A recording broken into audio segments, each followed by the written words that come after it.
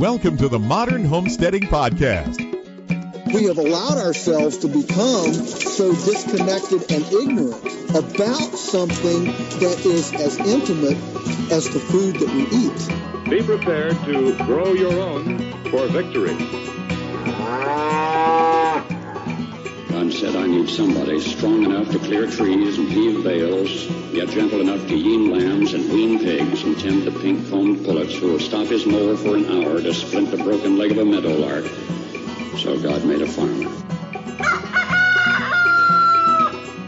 Hello and welcome to the Modern Homesteading Podcast. I'm your host, Harold Thornborough, and glad you're joining me again today.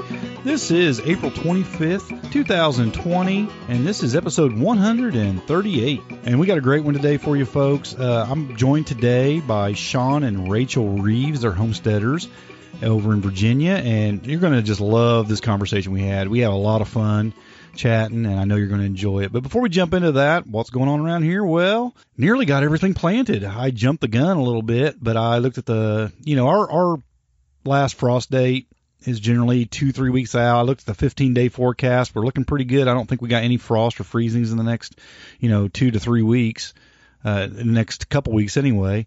So I just went ahead and got the tomatoes out in the ground. I got the peppers out in the ground. I hope it don't come back and bite me, but right now it's looking pretty good, and I think they're going to do a lot better out there. I mean, things always like it when they're, kind of put in the ground versus growing in containers in a greenhouse or whatever. So I was happy to get all that stuff out. I planted a lot of things yesterday, actually, and just thought it was time. I'm going to, like I say, try to get a couple-week jump on it this year, and I have some row cover to protect them if something is coming in, but, I think we're pretty good. So I wanted to get that done. I also have been, I took a bunch of tree cuttings and bush cuttings this year and been trying to root them, and that's looking pretty good. I have some apple tree and some pear tree and some currants and elderberry, and I had all that stuff just in pots and trying to root it. And I pulled a couple of each yesterday and looked at them, and they all have some roots on them, and they're leafing already, and things are looking really good. So I think those are going to go really, really well. So I think I'm going to be able to expand the fruit trees and the berries this year. Later in the year, I'll probably wait a couple months yet before I try to plant them, or I might even wait until they're dormant or this fall and try to plant them. So I'll wait till we got some mild weather, and then I'll try to plant them in the ground. But I want them to get good and rooted before I do that. Also, I just started the comfrey sales back up. A few people have been asking me if I was going to sell comfrey crowns and the crown splits and the root cuttings this year. And I had planned on it, and I was just kind of waiting for the comfrey plants to get good and established and, kind of growing up big this year, so you don't really hurt them when you kind of dig them up and separate them and all that. And they were looking really, really good, so I decided a couple days ago it was time, and I already shipped out the first order today, the first batch of orders today. So one thing about that, though, if you're on that list of the first people to get them, I actually forgot. I usually put like some planting instructions in with the package, and I forgot to do that on the first batch that went out today. So the instructions are on the website where you purchased the comfrey. There's also the instructions there right with the part where you went and bought. So you can look at that. From here on out, I'll make sure I get the paper in there that has the planting instructions. It's pretty easy. I mean, it's a couple inches deep, and if you're doing the crowns instead of the cuttings, you just make sure you plant them down to where the green part is sticking right at the ground level. It's pretty easy, but just in case you need more information, you can contact me or look at the website. So I thought I'd just throw that out there. But yeah, I got that first batch out today. And also, if you're a Patreon member, if you're following me on Patreon and you're supporting the podcast there, the members there have a discount code, a coupon code for 20% off on the comfrey sales. So that right there could possibly pay for a month of the Patreon support back to you. So if you want to use that, it's in there. There's a coupon code. You can plug that in as you're checking out and get you a nice little discount on your comfrey. Plus, you get extra podcasts. Oh, by the way, I just those who are on Patreon, I just loaded a Patreon only podcast up just about, I think 2 or 3 days ago up there. So you can go check that out. It's on organic methods for pest control in your garden. So that was I think it's a it's something I'm dealing a lot with right now. These last couple of years, I've really been focusing on methods to try to reduce some of the pest pressure, because I went a long time without any, and then we started having quite a bit. So I've been trying to really knock that down through some organic methods. So you can go check out that podcast if you're a Patreon member. Well, with all that said, folks, I think we'll just jump right into this conversation I had with Sean and Rachel. I think you're really going to enjoy it. So let's head on over to that. I'm joined today by Sean and Rachel Reeves. They're homesteaders in, where are you at now? You're in North Carolina? No, Northern Virginia. Northern Virginia. I don't know why I was thinking North Carolina. Northern Virginia. Okay, that's a great area. I love that area. But I'm joined by them today on the podcast. They're going to tell us a little bit about their story, and I found it a little bit fascinating. I connected with them on Instagram and just heard a little bit about the big move they made and all that a while back. It's been a little while. And, I'm just dying to hear more about that. So welcome to the Modern Homesteading Podcast. Thank you. Thank you for having us. Well, it's a pleasure. And, what about this story? You guys made a really big move in getting into homesteading, didn't you? Yeah, it was quite a change for sure. We moved from Southern California, Long Beach area. Did you say Long Beach area? Yeah, Long Beach, California. Okay, yeah. So close to about probably, I'd say, a half hour with no traffic on 405 from LA. Wow. Which is rare. Yeah, so probably about an hour from downtown LA with traffic on the 405. Now, before we get into the move, were you guys homesteading out there? No.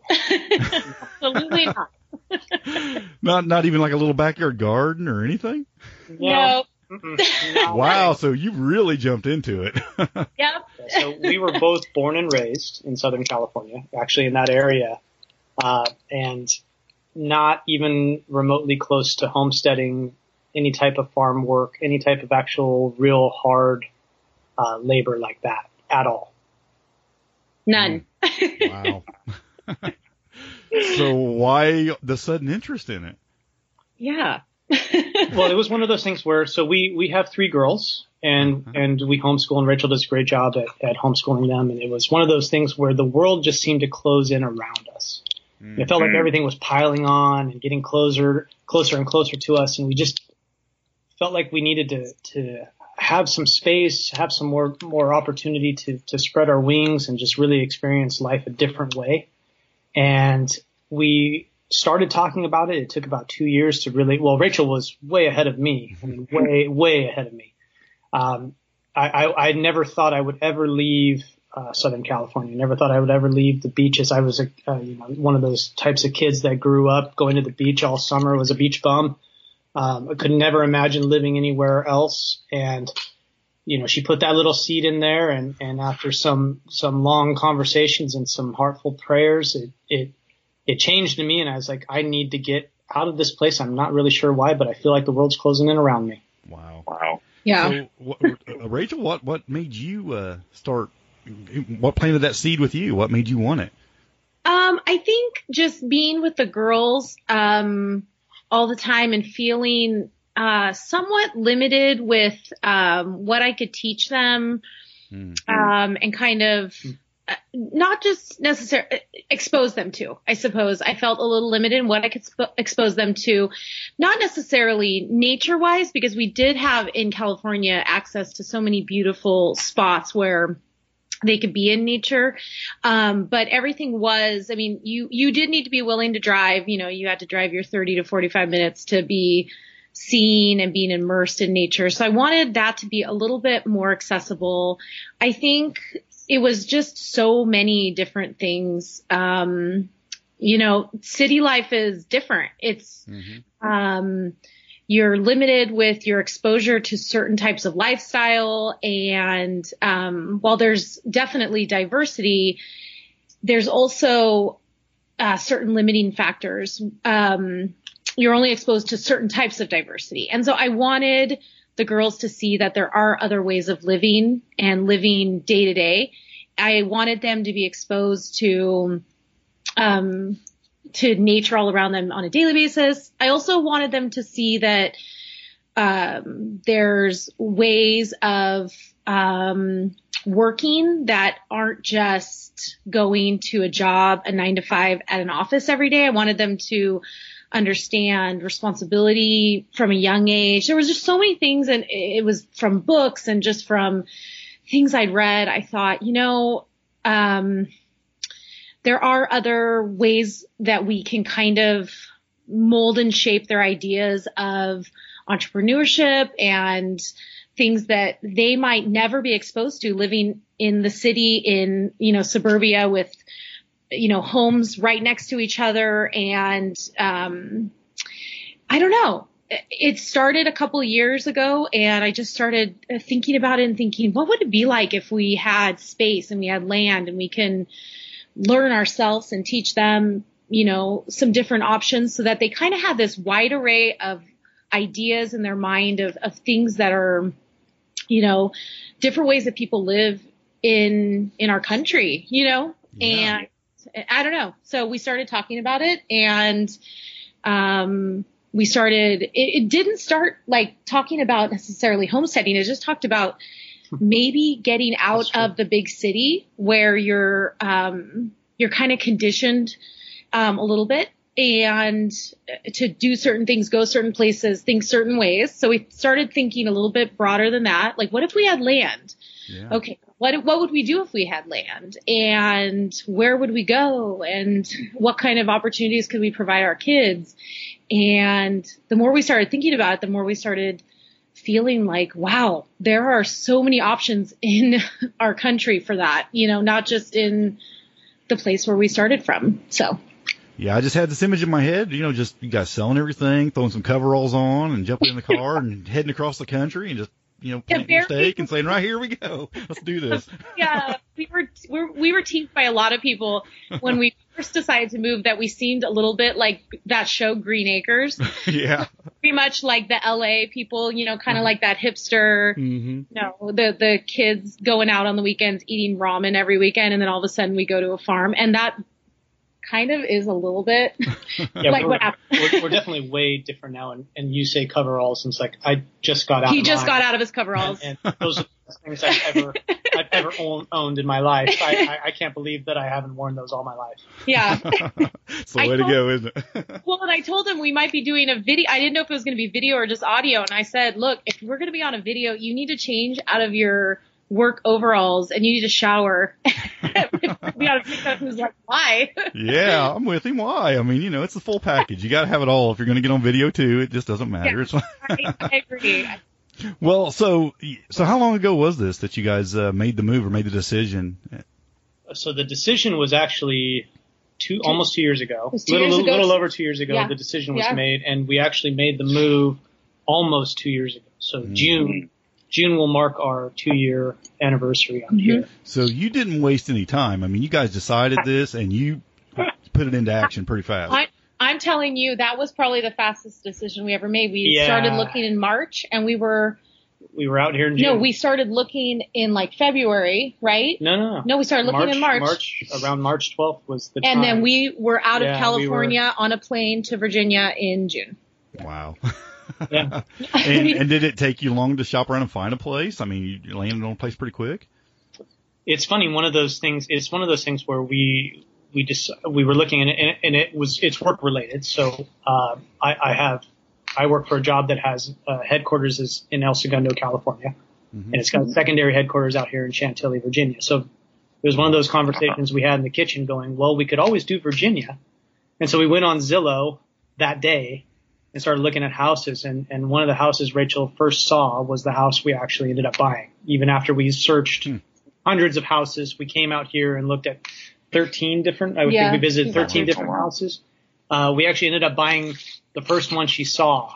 And when she pulled this house up, because the search engine has their little, or the filters have their little things, and we're like, we want at least 5 acres of land type of thing. Mm-hmm. Which is so arbitrary because we didn't know what that meant. We knew nothing what that meant.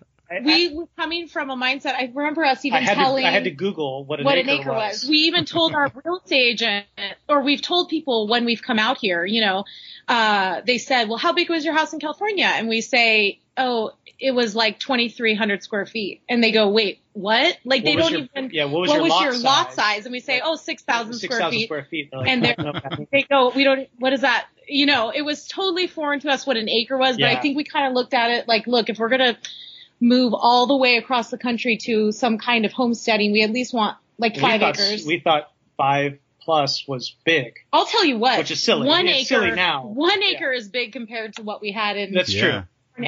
But coming out here, you know, the thought of 5 acres that's a good size. You know, people say that it's a good size. Where to us, it's like, that's just too much land. Yeah. What are we going to do with all that?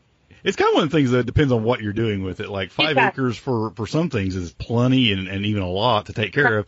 But if you were raising cattle, it'd be nothing, right? Yeah. And once you get out here too, it depends on who you meet, because we'll meet people from like the farming community and they'll ask like, oh, well, how big is your property? We'll say 6 acres and they're like, oh, that's cute. Like, you know, like it's a city lot or something. Yeah, exactly. You know, and for us, it was overwhelming when we got out here. We thought, well, what are we going to do with 6 acres? That's humongous, you know. And honestly, it's still a little overwhelming. It's still a little big. We're barely touching any of the fence posts out there. Right now. We're scratching the surface still. So, but Sean, now you just transferred in your job out to there?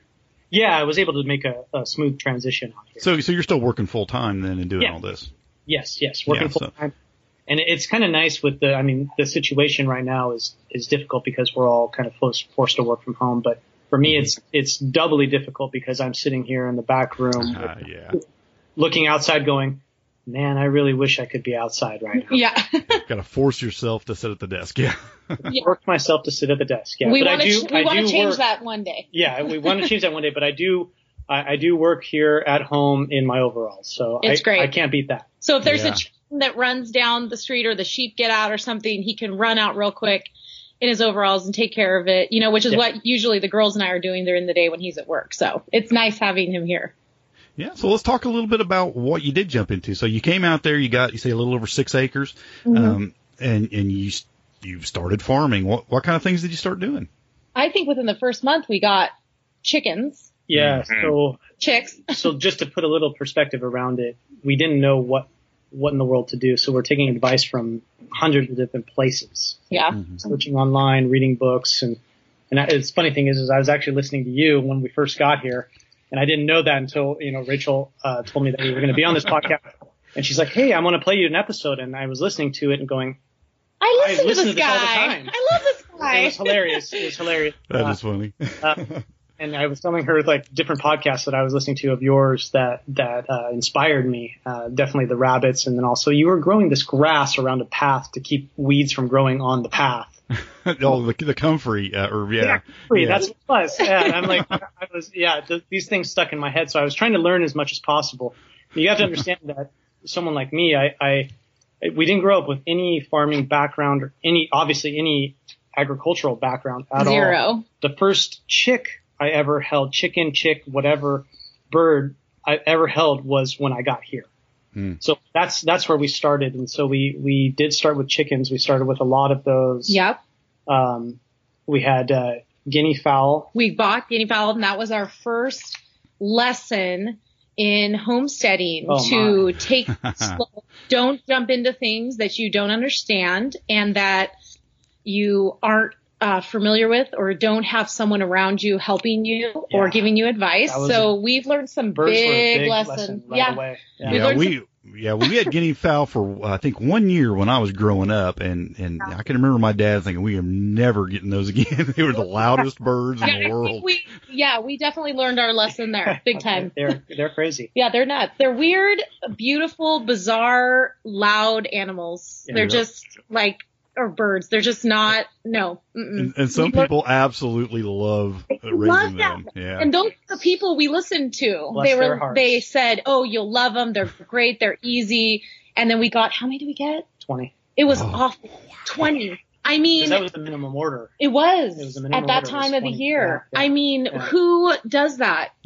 What's 20 birds? And then they just grew up. Where are they? What did we do? Yeah. So that was a good first lesson that we refer back to that so often when we're making decisions now, 2 years into it, knowing more, having a little more wisdom. We still refer back to the guinea fowl lesson. Like when we want to jump into something that's enticing or that someone down the road is doing or that a bigger homesteader is doing that we think looks exciting, we refer back to the guinea fowl lesson. You know, the only thing good about those is a lot of predators really like them too.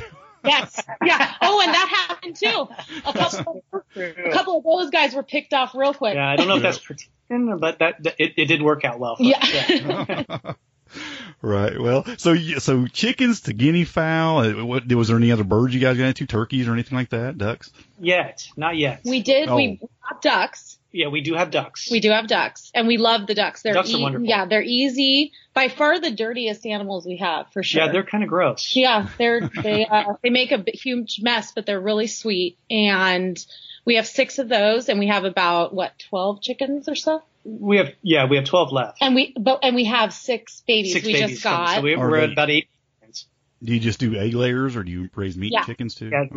Yeah. Oh, so the meat chickens are coming. Yeah. So I've always wanted to do it, and I've been reading a lot about it, and we're actually we're gonna build some tractors. Mm-hmm. We have the base for it. We're gonna build some tractors, and so any advice you have, obviously, we would gladly take. But definitely gonna do meat birds. We have a paddock in the back that we're hoping to rotate them on, and get started within the next year on those because we just see the benefit of those, and you know, especially with everything going on, I think that it's changing a lot of people's kind of mindsets about the importance of, you know, just a local food source that you can trust, people that you know. And there's people in the area that we've been buying, we've been sourcing our meat from, but it would be nice to be able to have our own and also learn about processing our own meat and raising our own meat chickens. We're excited about that.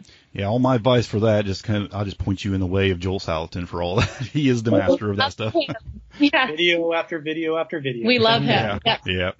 Nobody. He has just moved an entire generation of farmers into that area, and it's very successful. It's a great way to do it, and I imagine that's where you first probably even heard about tractor raising meat birds, and it's worked for so many people. I got to tell you, the week before we left, I will never forget. I was in a salon in Southern California getting a pedicure and a manicure, listening. It was funny. Listening to Joel Salatin's Folks This Ain't Normal, and getting my nails done, getting my feet done right before we moved, listening to that book, sitting there and just thinking, wow, it's so simple what he's saying and so common sense, but it's revolutionary for people who have never ever considered their food source or considered just how kind of disconnected we are with everything. Yeah, and also specifically what we eat. And I won't ever forget that moment. It was just a week before we left, thinking, wow, this is really interesting. I so hope you weren't using earbuds. I hope you were just playing it out loud. In my mind, that's perfect. That's so LA of me. I probably was listening with earbuds. Yeah, no, everyone does need to hear that message. Yeah. And sadly they don't. Yeah. Right. Yeah. Well, that's great stuff. So that was a big inspiration for you guys then.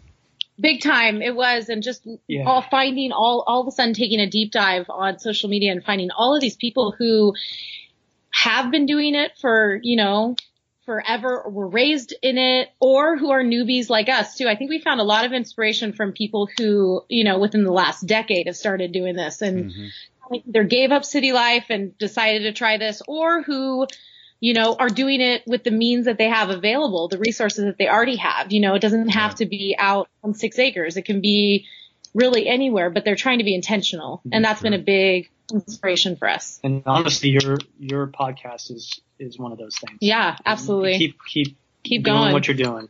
Yeah, for sure. Yeah, appreciate that. And now you guys had a podcast for a little while, didn't you?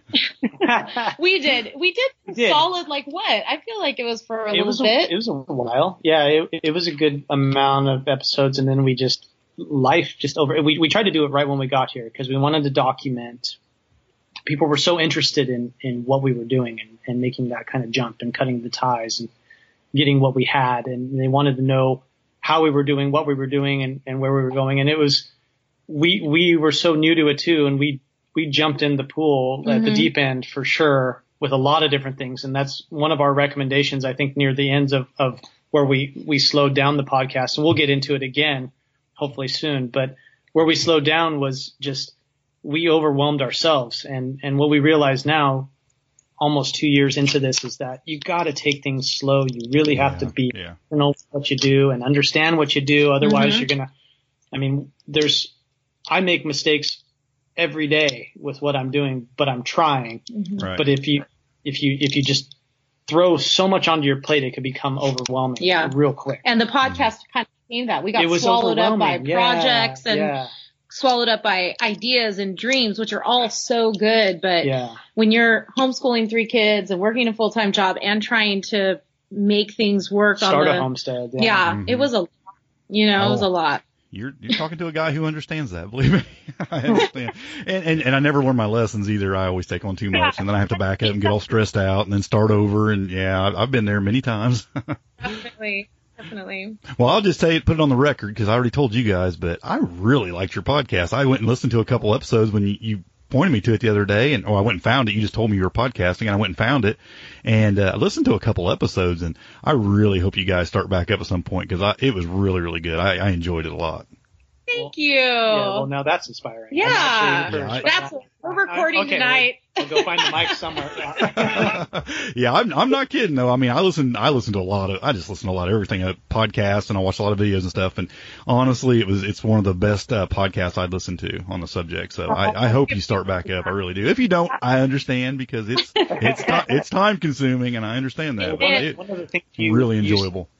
One of the things you said in one of your podcasts, you took a long break there, and you said, that's just a part of it. Take your breaks when you need to take your breaks. Come back in when you're ready to plug back in. There's nothing wrong with any of that, and that was actually really inspiring to us. That was good. Yeah, absolutely. It's like it's life. Thing. That's true. Yep. Absolutely. Sometimes I have to take breaks away from certain livestock and things, and then a few months later, I'm like, I'm going to get some more of those because I kind of miss them now. And sometimes you just have to take breaks away from things. Definitely, absolutely. So you went down. Let's just jump back into the homesteading thing here a little bit with the animals you were raising. You did the birds. Did you say something about rabbits too? Did you do rabbits?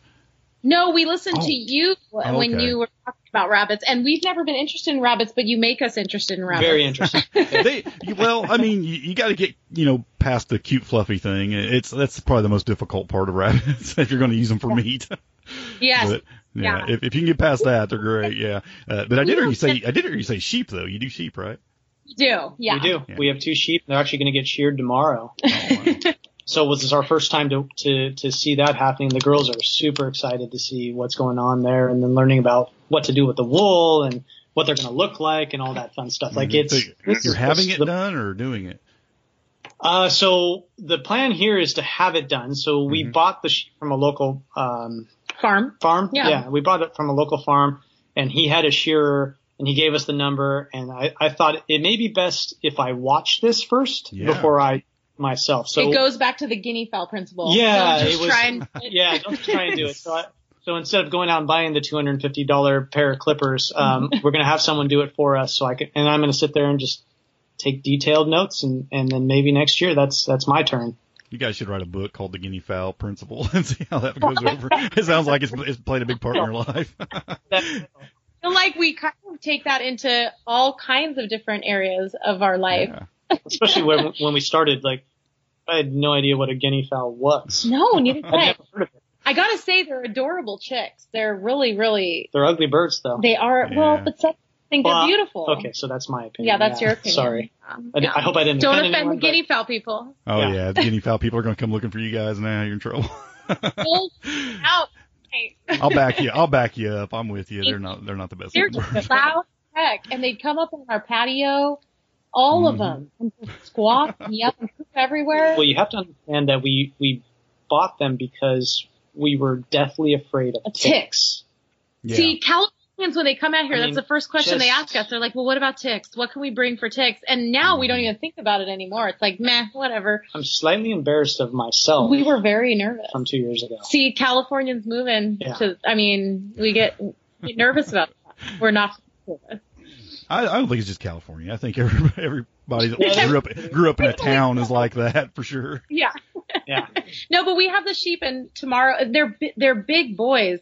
We have 2 males, and they're the English the baby doll sheep, and so they're just fluffy and round and enormous. They're and wonderful. They're sweet sheep. They're wonderful sheep. They've been the easiest, really, of all the animals. Yeah, they don't push fencing. They haven't escaped. They are really, really easy to manage. They've just been wonderful to have. Yeah. What was the decision on choosing that as a livestock? It was one of those things where we were looking to graduate into a larger animal. Mm-hmm. And we made really good friends with the local farmer that was down the street. They own a farm stand off the highway. And they had those. They ran out of space. They knew we were interested in larger animals. They reached out to us and said, hey, you guys want these? And we said absolutely. So it was one of those things where we weren't seeking the sheep out. The sheep found us. Yeah. Kind of fell in your lap. Yeah, that's good. Well, I mean, sometimes the best things happen that way for sure. Yeah, that's been nice because we, getting familiar with a new animal and learning about them. And I think we'd like to get more. And it makes us, never having exposure, like Sean said, to the larger animals, get familiar with that, what their needs are, how we can best take care of them and provide them the best, life. It makes us more, kind of open to the idea of other animals. Now we're thinking, all right, let's start learning about pigs, or let's start learning about some sort of, cattle. I don't know. But we're just, we're open at this point because we're like, okay, we can manage this. Let's move on, slow and steady. So the purpose of them, are you just going to use the wool for your own purposes? Are you selling it? What are you doing with that? Well, honestly, I was open to getting them because I heard they were good lawnmowers. Well, that's a good reason. Yeah, they're not as good as I thought they'd be. So I have to cut the grass out there, but that's okay because honestly, I don't mind driving a zero turnaround because I've never done that before. So, I enjoy that. But it's because they've been so wonderful. It's been one of those things where we look at them going, and the girls love them. So it's what's next out there. Yeah.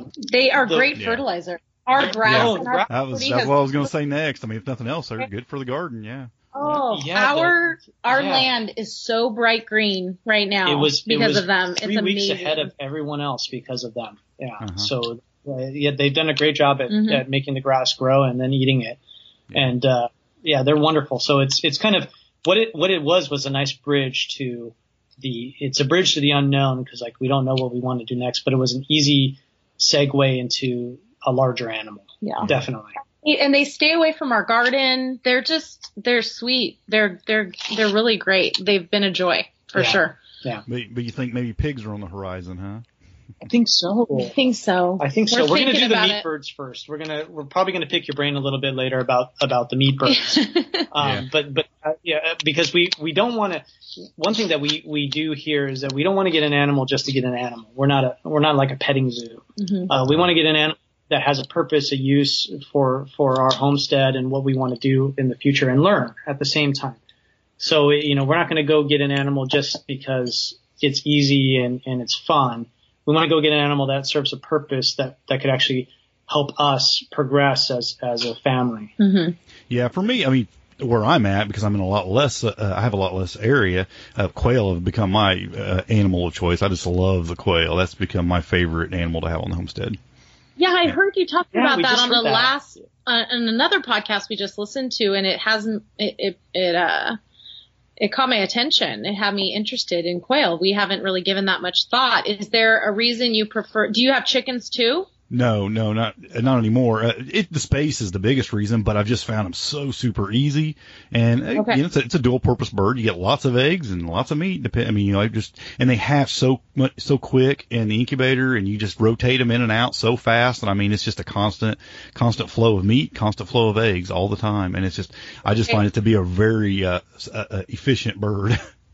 So now I may be showing my California colors here, but is it the same principle with the chickens? Do you have some quail that are your egg laying quail and some that are going to be your meat birds, or nope, it's all the same. Yeah, just I keep it and raise them in cages. So and they're such a small bird, they don't take up a lot of space. And what we generally look at like a standard rabbit cage, like a 30 by 30. Or 36 by 36 inch cage. You put like 4 hens to 1 rooster. That way all the eggs are fertilized, and you always got a constant flow of fertile eggs. And they lay about an egg a day, just like a chicken. Wow, and I heard the eggs are delicious. Yeah, they're very, very good. They're small. I mean, it takes about 3 or 4 of them to equal a chicken egg, average chicken egg. But you get so many of them. I mean, you can raise so many of them in a small space. It's really nice. I like them. Great. We'll have to think about that for sure. Yeah, I was definitely thinking about it when I heard that podcast. Huh. So. Interesting. I enjoy them. I mean, it's become my favorite animal. And like I said, I love rabbits. Rabbits are really easy too. And for the input and the output of meat you get, but, and they're great. But for me, it's like the quail are dual purpose. You get the eggs and the meat, which is nice. Yeah, that's real nice. So processing wise, is that something that you do or? Oh yeah, and it's so easy. I've never, because I don't with a quail, because they're so small, I skin them. You just basically, you don't just pluck the feathers. You just basically can just wrap the skin right off of them you don't even need a knife to process a quail. It's so fast and easy. Wow. Okay. That's it. Now we're interested. Interest peaked. Yeah. I mean, literally, I can probably process a quail in definitely less than a minute, probably around 30 seconds. Oh my goodness. All right. It's really, You're really easy. You're getting a lot of messages from us. Yeah. Yep. Definitely. Well, I think you'd like raising them. I mean, if you like raising chickens, I mean, it's a bird, so they can be a little messy and whatnot, but yeah, for the space they take up. And I think, it's a good animal, especially even for kids to get into, because they're, it's in cages and in an area where they can get to it real easy and stuff. And I find it real easy, but this ain't about what I'm doing. We're talking about what you're doing today. Let's talk about you guys. All right. Let's transition over to your garden. So we got the livestock. Was gardening a big part of why you wanted to start homesteading? So I don't think it was a big part of why we wanted to. I really think that when we moved here, we had no idea what we wanted to do. We just knew we wanted to do something. Mm-hmm. And so then when we moved here, we looked around for that first month and just went, what are we doing? This is humongous. What can we do? It was always a part. It was in the back of our mind. Yes. And but we didn't know what that meant. No, we had no idea. So for that first year, we didn't know how to start it, how to grow it, how to cut it, how to do it. So we bought a lot of books and we did a lot of reading. And from the reading, we were like, okay, we got to try this. And so the first year, we just used those 3 little things in the back. We did cucumbers, and what else did we do? We did a bunch of flowers, and what were the other vegetables we did the first year? We got here in June. So anything we had to do, kind of just threw in the ground, and it was more of the, like, oh my gosh, we're here. We got to throw something in the ground. We got to show that we're doing something. Yeah. And we did something. It was the rush mode. It was kind of, And then the second year, last summer, we built out a little bit. Yeah, we built a garden outside.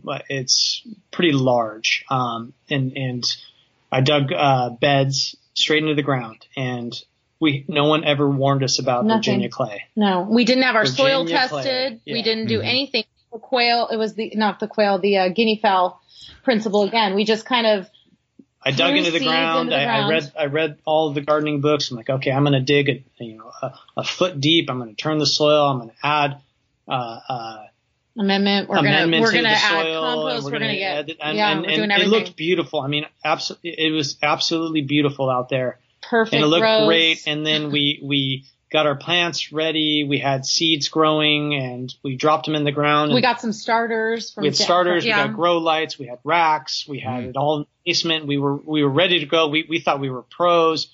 We put those little guys into the soil, and that clay hardened like you wouldn't believe. Yeah. And it just choked them all to death. Yep. We walked out. I think it was the next 2 days. Yeah. I mean, there was a rain. I think we planted them. We're like, this is perfect timing. The rain's coming. We'll get free water. We planted them. That's Californian too. Yeah, free water. I know. We grew up with droughts all the time. We honestly don't know what a well and septic actually means still, but a well is like It's free. It is free water.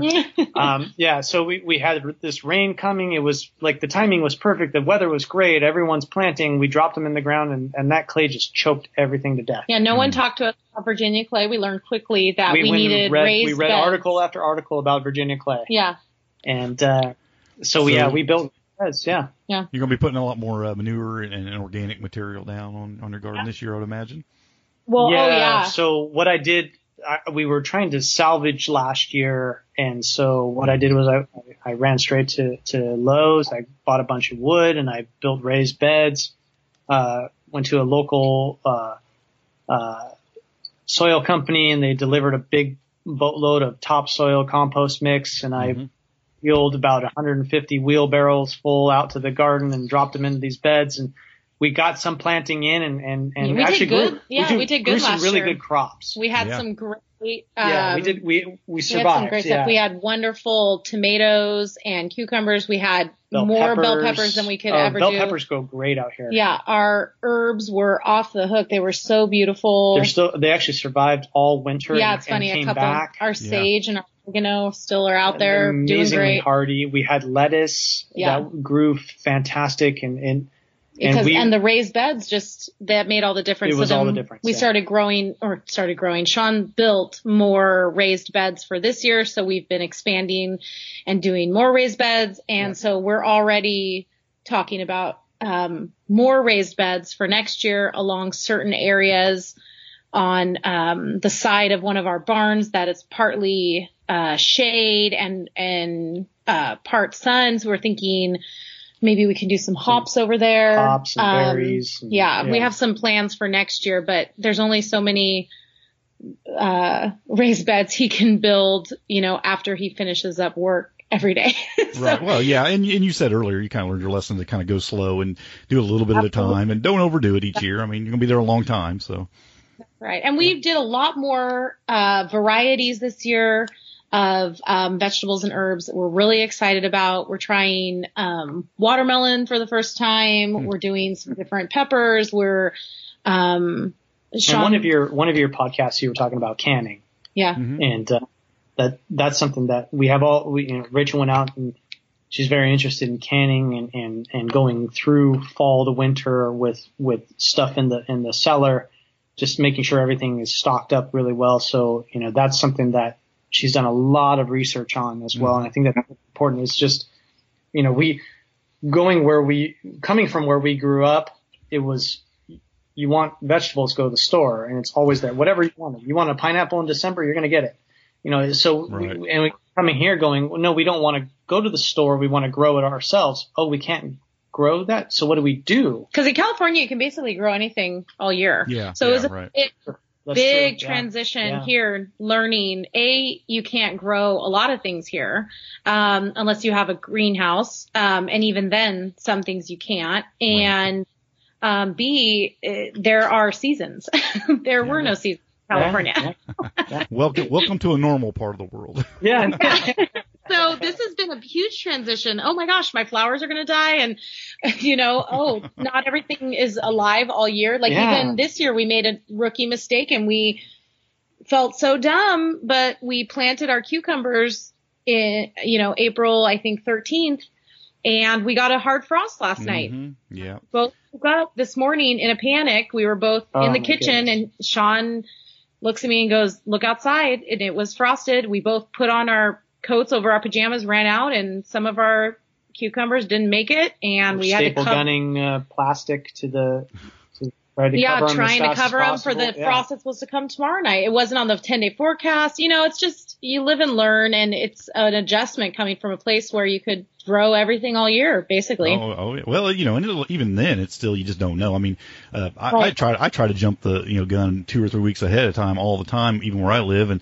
But this year I kind of prepared for it. I bought some row cover and I was ready. And I've had row cover on my garden outside. The things I do have planted outside, I've had row cover over the top of it, all week just because we had some frost and it actually got down to about 25 degrees. So, it was pretty cold, but everything looks pretty good with the row cover on it. Good. Yeah, we learned our lesson, and we won't make the same mistake next year. And that's the kind of the thing is it's hard to wait for an entire year to improve on your failures, where, you know, maybe back in California, we were able to kind of course correct really, really quickly. Here, it's a definite, slower learning curve. Or I should say you learn quickly, but then to implement, it takes a little bit longer. You have to wait a whole nother year to really kind of go at it again. Yeah. Yeah. But it's good. It's good. We've learned most from the mistakes we've made, not from our successes. That's true. Well, I think getting into, you know, preserving food will be fun, you know, for you to learn and get into that, the canning, and maybe you want to get into some dehydrating and things like that. And I, you know, when I first started doing all that kind of stuff, I really enjoyed it because to me, growing a garden came kind of easy. You know, I grew up, we always had gardens and stuff, but when I started like preserving food and canning and doing all that stuff, it was like, yeah, I got all this food. Now what am I going to do with it? And then I had to kind of figure that out. Yeah. Yeah. Last year we ended up with thousands of cucumbers, and I'm looking at going, we cannot eat all these, and I'm going to get real sick of these real fast. Yeah, we pickled everything. We pickled everything, you know.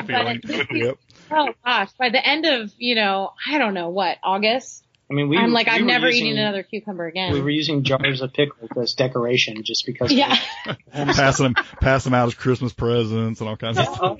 We gave them to the neighbors, you know, but this year I'm wanting to be more intentional, especially we're growing 2 different varieties of tomatoes, and I want to be intentional about using those for a variety of different things so that we can really have them through the fall and the winter, salsas and spaghetti sauces and like you said, maybe dehydrated stuff.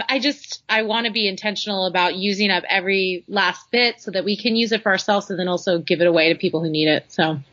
Yeah, last year I started growing a lot more. For a couple of years I always grew a little bit of squash, but I never really preserved a lot of it or anything. But I just started realizing how well it just stores without doing anything to it. So I started growing a lot of squash and just putting it up, and I've still got squash in there from last year that's still perfect. I can't believe it. So do you have a root cellar on your property? Where do you put it? No, we have a basement, and we have some shelves in some darker areas and stuff like that where we can store stuff where it's a little cooler and dark, and just don't worry about it. Things like onions and squash and things, and they seem to do really, really well in that area. It's just dry, and, you know, they seem to hold up really good. So, you know, we just do that. Yeah, we're doing potatoes for the first time this year, and I don't know why we've been intimidated by them or we haven't tried them, but from what all of our friends say and people we talk to, they're like, oh, they're the easiest. It's great. So we're doing tons of onions and potatoes, and we're excited about that because we eat boatloads of that all the time. The girls love them. So we're just doing a bunch of potatoes and onions and hoping those come up, and beans, broccoli, and then all the different herbs, and, you know, trying a whole bunch of different stuff, seeing what takes and what we can learn from all of it. Yeah.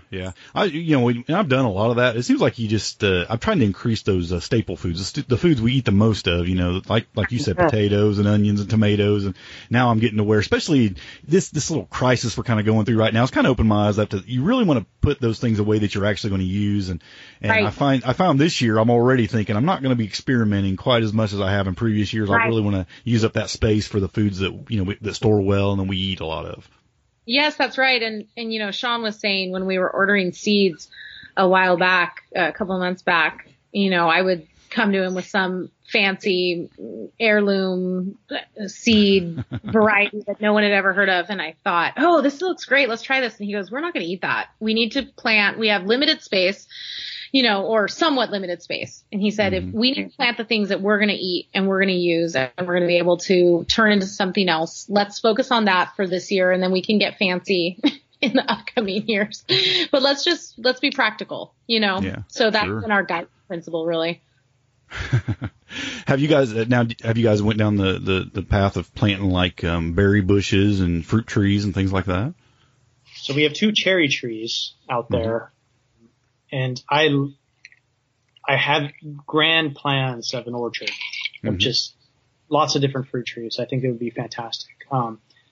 Berries we've talked about and haven't done it yet. We haven't done it yet, but I think I'm going to build the boxes for the berries because it would just be fun. But we do have those wine raspberries, wine berries in the forest.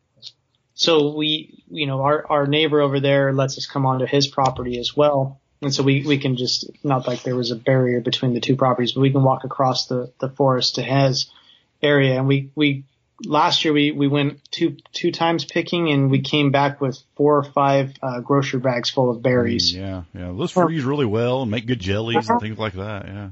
Yeah, and the girls just crush them and put them on ice cream, and they love them. Yeah.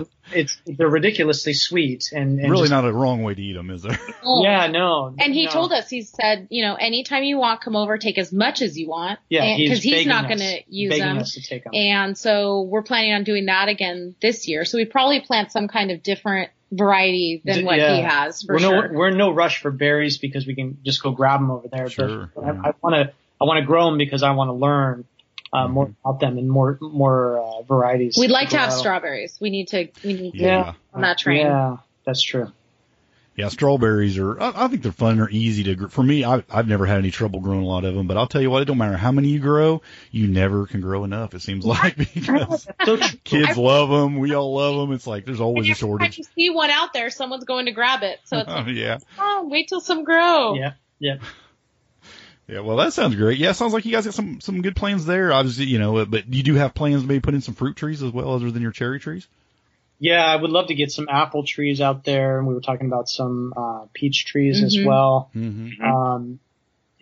I think for us, it's just honestly a matter of budget. Like, we're trying to be careful about not, it would, in my dreams, we'd go and we'd buy, 6, 7, 8 trees at once. Plant them, get them all set up, get them ready to go. But I think what no one really tells you is when you come out here or anywhere and you're establishing a homestead, there's so many hidden costs that you just don't think about. It's not just buying the animals, but it's buying their feed, and it's buying the different fencing. And then what goes wrong if the door doesn't work on this chicken coop, and then this animal needs shearing, and this animal needs to be taken to the vet, and we need to buy the fencing for the garden and the wood and the staples. It just all, it adds up. And it's hard to kind of make those, and then what happens when like our ceiling started leaking in the house and electricity goes out in one of the barns, it's all that stuff where it's just having to be kind of wise with the funds and trying to decide what comes next. Is it the fun stuff or the stuff that needs to happen? Our last winter, Sean was out in, 5-degree weather when our pipes burst and our polar vortex happened last winter, and the tack room outside in one of the barns, the pipes burst. And so he's out there shoveling water out of them in freezing cold. Everybody has this image of homesteading, like you're just, running through green pastures and, petting your cow and everything's going great, holding the chicken. And the reality is there's a lot of stuff breaking and you're freezing to death. You can't feel your fingers in the wintertime. And Exactly. That's exactly it. It's not the Instagram version of what homesteading is. And that's not what we were looking for. We were never sold ourselves on that, but we've seen it. Mm-hmm. And so you get it going like, well, yeah, everyone takes pictures of their beautiful eggs. And I'm like, well, that's when I go get eggs, they're covered in poop. They're not, that's not what, there's real eggs out there, guys. Yeah.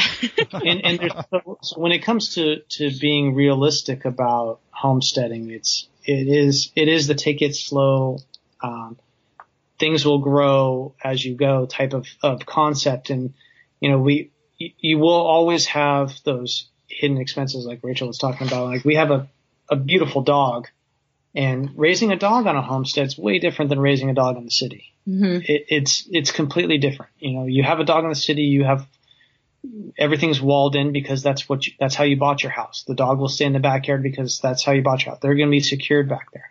Yeah. We have a dog here, and it's fenced into a giant area. But she's persistent, and she figured out a way to get out. So I had to figure out a way to keep her in, not because she's a mean dog, but it's because you don't want her running around and scaring people, miles away and going, "Where's my dog?" And you get a message on the next door neighbor type of thing going, "Hey, is there some loose dog out here frightening my children?" Yeah, and you always got to think too. I mean, do you want the neighbor's dog running into your yard? You got chickens, and it's killing your. You got to, just be considerate about those things. Yeah. Yeah, I think that the homesteading ideal, I just think there's so many beautiful parts about it. And it's so wonderful and life-giving, truly, in so many ways. And that's what I always want to encourage and convey to people is just, it is so it's so much larger than you think it can be. But I also, in the same way, want to tell people it's also not, easy. You know, it's a simpler life in some regards, but it's definitely not easy. And it takes work and persistence and creativity and forethought, but it's really, truly wonderful. But it takes, I don't know the word, fortitude. Yeah. And just, but it's not, and that's not what we, and when we were seeking this, we weren't seeking anything but the open spaces and the hard work that came with it. That's what we actually wanted. We wanted our girls to grow up with an idea of this is how life is. This is what there are people that do this kind of work to get the stuff that you guys have enjoyed your entire life. And way more than what we're doing. Way more than what we're doing. Yeah. But the work that they do on our small homestead here is so much more than they would have done at our home in California. And the lessons that they're learning, like, I mean, just to see them out there in boots and dirty and doing stuff they don't want to do. Changing the duck water in 14-degree weather, and they come inside and they don't complain. They did for a while. I was going to ask you that. I mean, one of the big reasons you say you kind of did this move is because you want your girls to experience this lifestyle. I mean, are they pretty accepting of it? Are they enjoying it? Are they learning a lot? Would you say that's been accomplished in a lot of ways? I would say they're doing it a whole lot more than I thought they would. I mean, they are phenomenal. They're phenomenal kids, and kids are very resilient.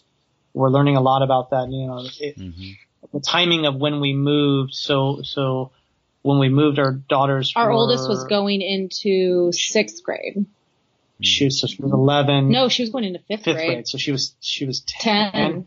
Yeah, so it was 10, 7, and 3 at that point.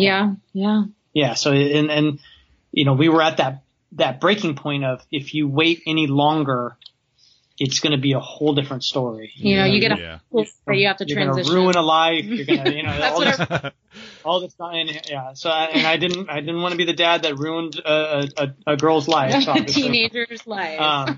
So, you know, we were at that. So we got him there. We got him here at the right time. And you know what? It's really paid off. I think these girls are going to grow up with such a well-rounded background.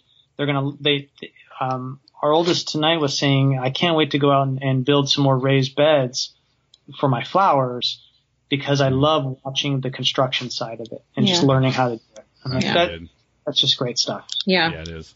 Well, I raised 3 daughters as well, so I know exactly all you guys are going through. So. Girls. So you understand why we locked ourselves in the very back room. And yes. Well, mine are all grown up now. I have a couple grandkids now, but I'll tell you what, those ages right there, they're fun, but it can be loud and challenging, and I understand. It's all those things, but it is really, really, really good, and they have flourished here, and it is not without its difficulties. There were times in the first couple months when we were here, you know, and we'd say, you need to go out and do this, you know, and we're coming from California and we moved to Virginia in June in the humidity, and the girls had never felt that before. And, you know, we're telling them, go outside. It's 90 degrees. Go outside and change the chicken water and go do this and go do that. And they're miserable. But they adapt real quick. Better than us. Yeah, they rise to the expectations. Yeah. They are doing great, and it's been a good move for them. Are you homeschooling them as well? Yes. So we've homeschooled. Yeah, we're going into this next fall will be our 7th year of homeschooling. Okay, so you were homeschooling before, okay. So. Yeah, we homeschooled in California, loved it, and then we just continued on out here. Great. Well, it sounds like you guys are doing a great job, and it sounds like you got a lot of great things going on your homestead. And what was the name of your homestead again? It's a farm? It's Arabella Farm. Arabella Farm, and that's on Instagram. And you have a website too, don't you? No, we don't right now. We had a link to our podcast. We really got to get that started. We'll get that up. Yeah. Right now, we're just relying on Instagram to make connections, work with people, but we might get one up and going here pretty soon. Add that to our to-do list. You've encouraged us to Well, yeah, I know you got some great stuff going on Instagram. I enjoy looking at the pictures of what you guys are doing there, and it sounds like you just got big plans for a lot more things, and I'm encouraged to see where you go. And I think, man, I'll tell you guys what, this has been really inspiring for me, even just hearing about, your move and the, the kind of leap you guys took and all that you're doing, and your principle that it just seemed to hit home for me. I'm going to really pay attention to that from now on with those guineas. I think we got to roll with that. We got to do something with Guinea. Yeah, you should do something with that. You should take that further. If you ever write a book, you're writing the foreword for it. I think that's happening. Well, that's great. Yeah. Well, you guys are doing some great things on, and I know there's a lot of folks that are going to find this really inspiring, because I would imagine there are a ton of people that are right on the edge. They're like, we want to do this. And then I think they see somebody like you guys who said, we're going to do this, and you did it really quick. You made the move.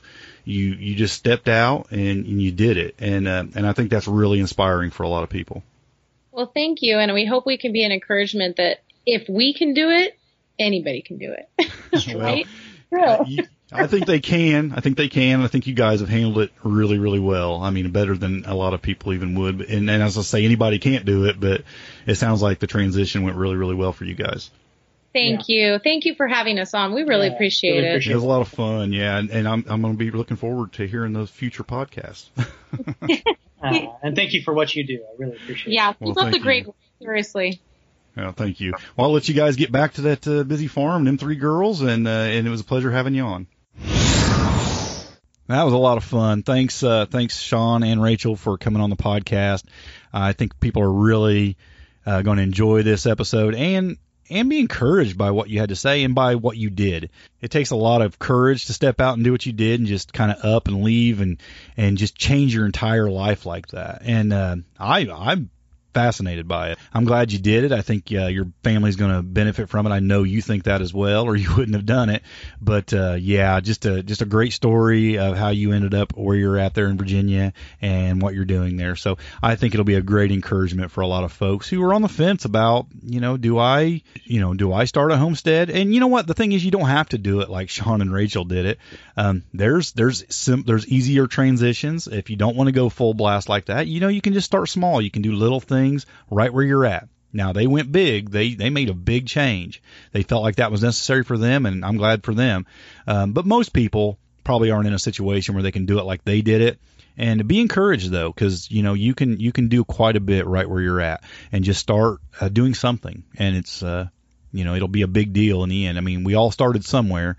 And very few people take the huge leap like Sean and Rachel did, but I think it's encouraging nonetheless. So thanks again for coming on the podcast, you two, and to all the listeners, happy homesteading and God bless. I hope you enjoyed this episode. To learn more or find more episodes, just head on over to HaroldThornbrough.com. Thanks for listening.